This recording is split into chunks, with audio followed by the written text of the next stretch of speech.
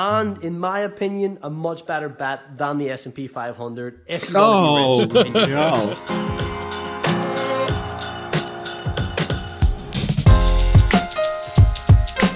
Today, we're going to look at some TikTok videos we've had sent to us and give our guidance on if it's accurate or completely incorrect advice.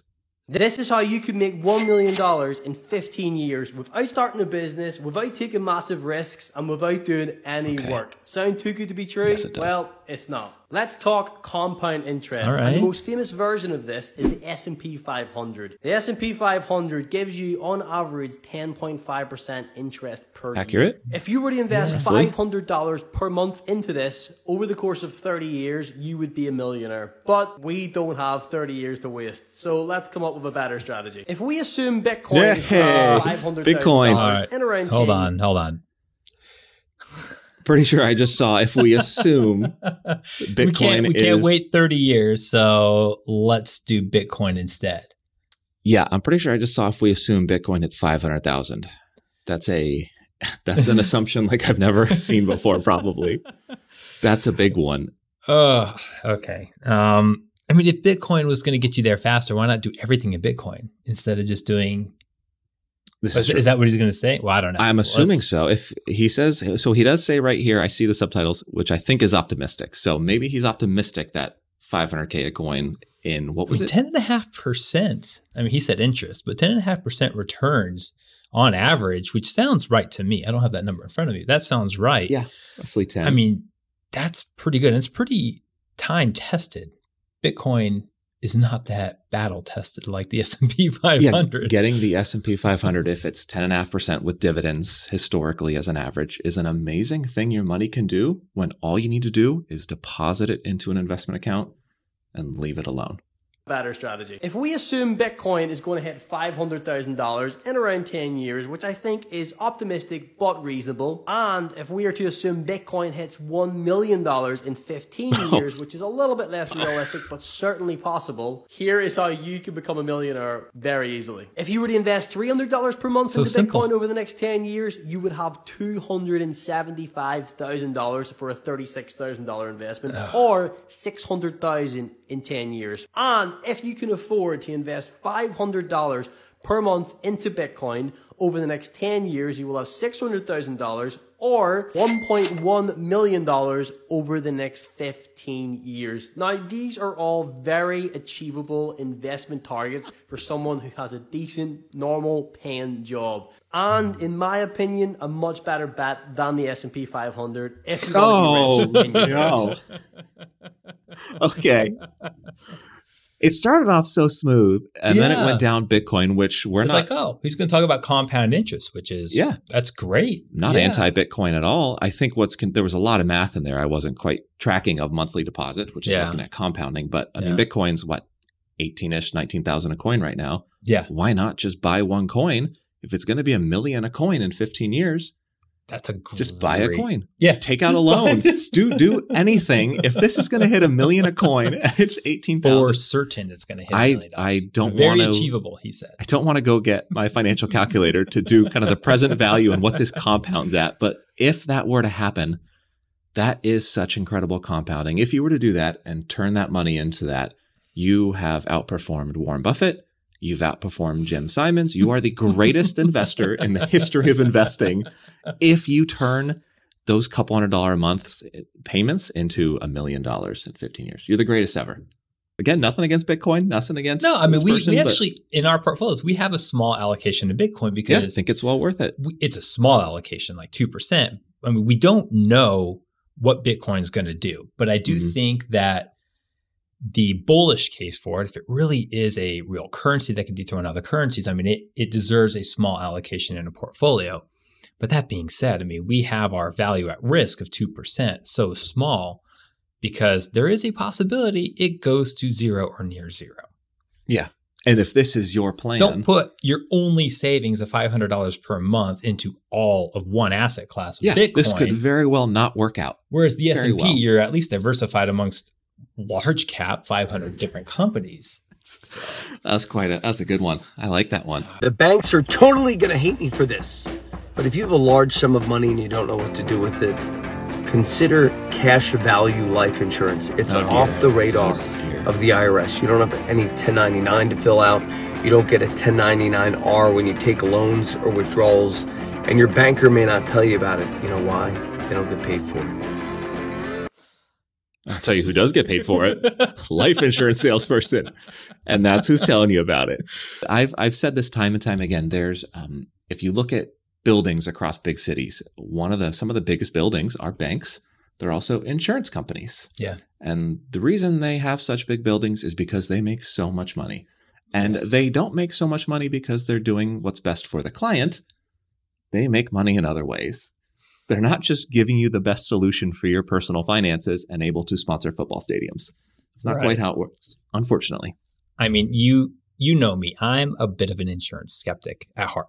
Because I've come across a lot of sharks. I've come across a lot of bad products given to good intention but naive clients, and they've just been taken care of. And yeah, maybe I don't know why they're going on TikTok, but I'm sure that there's a lot of naive individuals on TikTok, and the sharks smell blood. So yeah, I think the trend I see is there's this theory of, hey, this is what the rich are doing. This is what the wealthy are doing, and you should follow this. And that's usually not the best advice, because what somebody's doing, like what Jeff Bezos is doing to structure his personal finances, is probably not what a local W-2 earner who makes $80,000 a year should do. And Jeff Bezos didn't become rich by buying whole life insurance. He did not.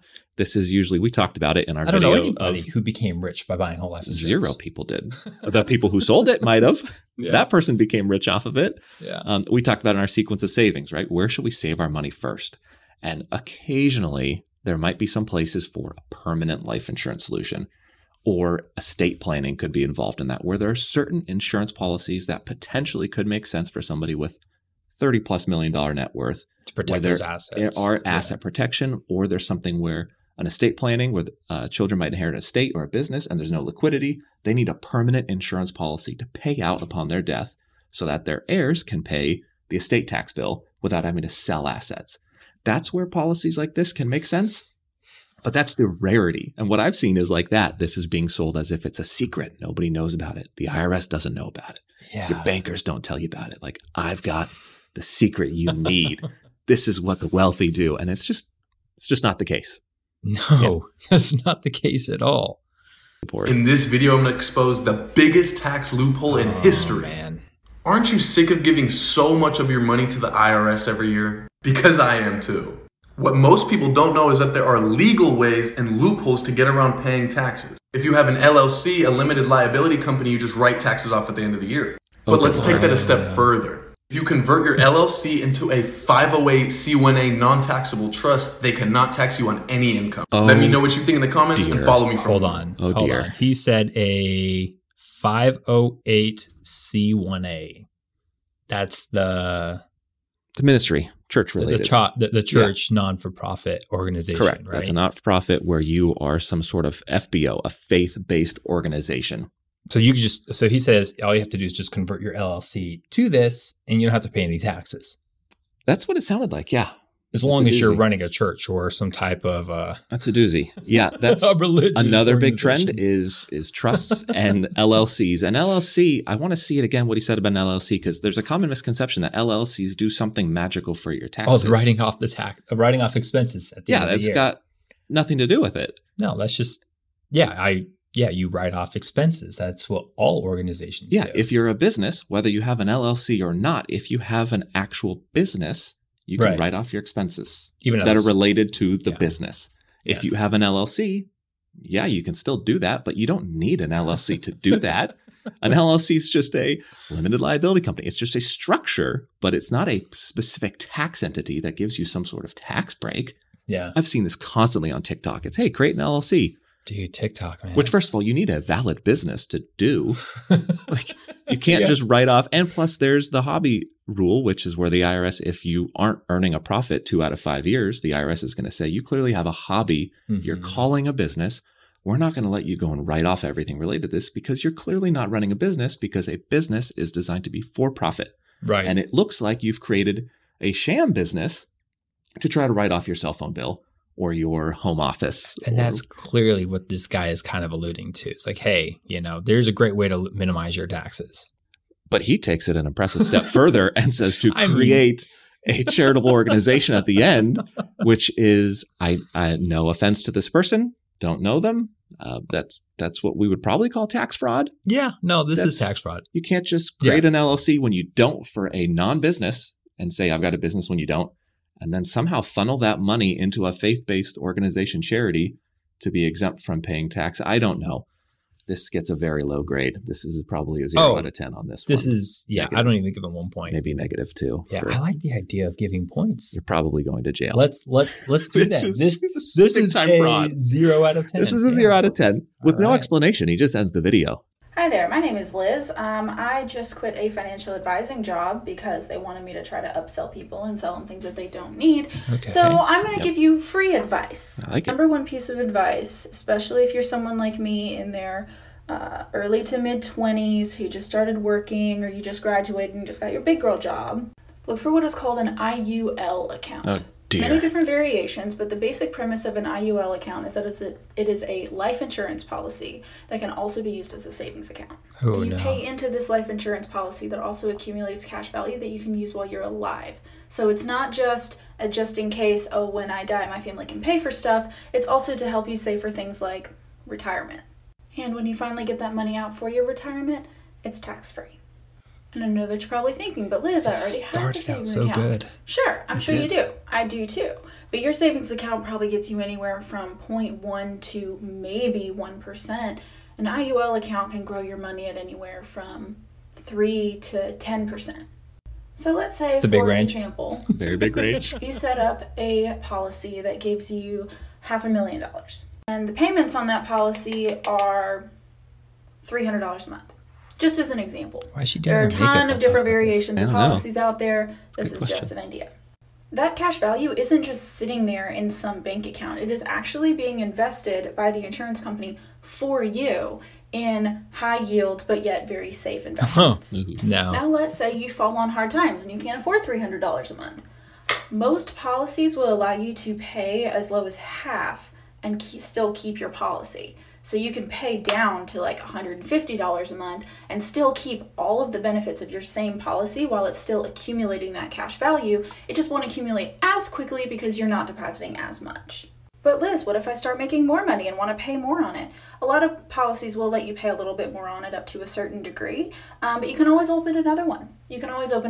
Keep 2 different policies open. Please don't. And that way you have investments into different things. So on the off chance that something horrible happens, you have a more varied portfolio. So you've been saving in an IUL account for most of your life. Yeah, you got 2 separate accounts. And you're ready to retire. You tell the company, I want $75,000 as my yearly salary from my account. What they will do is they will take that from the cash value of your policy, which has been accumulating over all this time, and give it to you while the rest of the money is still continually investing in itself and growing without you having to do anything to it. You can also set up an account for your kids as young as 16 days old for things like weddings and college and things like that. College, or you could just open up a college account. That was something else. It started off good. We've seen a lot of advisors. There's a lot of people that feel like they have to sell stuff. If you're in an insurance environment or maybe at a bank or a brokerage, sometimes you feel like you have to sell that company's proprietary product, right? I work at a bank. They want me to open checking accounts and mortgages. They don't want me to give personalized good advice. Right. So it started off good, but I really struggle to see situations where for a 20-year-old an IUL makes sense, or let alone for your children who are 16. I think 16 days old. We did not know what videos we would look at. And then we've already seen this trend of another insurance. There was a lot to unpack there. There was a whole lot to unpack, a whole lot. But once again, an indexed universal life insurance policy, you're getting both a life insurance policy and you are, quote, investing. And the index term just means it's going to index to an index fund. So they'll use maybe the S&P 500. Mm-hmm. And the usual sales pitch of these is, hey, you won't lose any money. If you invest in the stock market, it's very scary. Bad things happen. You can lose money. And what they end up doing is they then put a cap on it, right? That's the index portion of it, where they'll say, hey, our index we're using is the S&P 500. The highest return you'll get will be 8%, but it won't ever be less than 0%. Mm-hmm. And what people don't realize is just that skewness of investment returns, where the investment is positively skewed and the reality is, while it might average 10%, it rarely ever returns that. Right. It's not really returning between 5 and 12%. It's negative numbers or it's really high positive numbers. Like positive 32%. So if you have a 2021 where the market returns 29% or something like that, and you're capped at 8%, your insurance company gets to keep that huge difference. And that's what's fascinating about these policies is they're sold on the basis of don't invest. The market is very volatile. But what the insurance company does is they take your money and they invest it in the same vehicles they told you not to invest in, knowing they only need to pay you a little portion and they're going to keep that rest. And as I said earlier, they're going to build that nice big building. They're going to sponsor and the you NFL pay fees stadium, on top of that. And you pay giant fees on top of that. Yeah. No. And do It's- not use this as your savings account. That's not what it's designed to be. No. And I'm assuming she's alluding to the fact that you can like take a loan against it, or you can take out just the actual like cash balance of your plan. Exactly. And that's part of the appeal is a lot of times they'll say, hey, this is a tax-free withdrawal you can take. And yes, most of the time it's tax-free. And one of the big reasons why is because you're just taking your own money Principal. back. Yeah. You're just taking your own money. If you over 30 years put 50 grand into this policy, no matter what, you've got $50,000 you could take out. Right. And you don't pay tax. I mean, she started out by saying, hey, I just quit this job because I was a salesperson having to sell product, but then goes on to pitch an insurance product. Yeah. One of the most notorious It just- insurance products possible. Yeah. What would you give that one? What do we do on our scale? 0 out of 10? 0 out of 10. I mean, Do we even give that I one? can't give points. I can't give points. a point for that one either. I mean, maybe it's a 1. maybe I give it 1 for the very beginning that she quit her job because she did not like being a salesperson. So you got to give her at least a respect point for that. Yeah. But yeah, the other 9 points, I didn't see anywhere I could give her any points for that. Okay. This is a strong start. Man. Making millions of dollars in crypto is not rocket science. Buy early on the right projects and sell near the all-time high. I wish it was that easy. Buy the right project. Why didn't we all just sell stocks a few months ago before it went down and then just buy them before it goes back up and just do so that? Simple. Just keep doing that over and over again. I mean, that's what all the great investors do, Why right? is it so hard? Yeah. Yeah, just buy it on its way up and then sell it at the top and then find the next thing and then buy that and sell it at the top. And if it's high, just wait. Yeah. Just wait till it goes back down. Yeah. And then buy. Because it is going to go back up. I think that was a 10 out of 10 for me. That was sound advice. No, that was great. Yeah, that was great. Well, this was fun. Yeah, this was good. This was good. Yeah. We Until gotta do next this time, we'll be doing this again. All right. Thanks for listening to The Wealth Fix. We created this show to educate people like you to make smarter financial decisions. If you love our show, please consider subscribing, giving us a 5-star rating, and most importantly, sharing this podcast with a friend. This podcast is for informational purposes only and should not be considered as investment, tax, or other financial advice. Be sure to visit thewealthfix.com for more information. Thank you.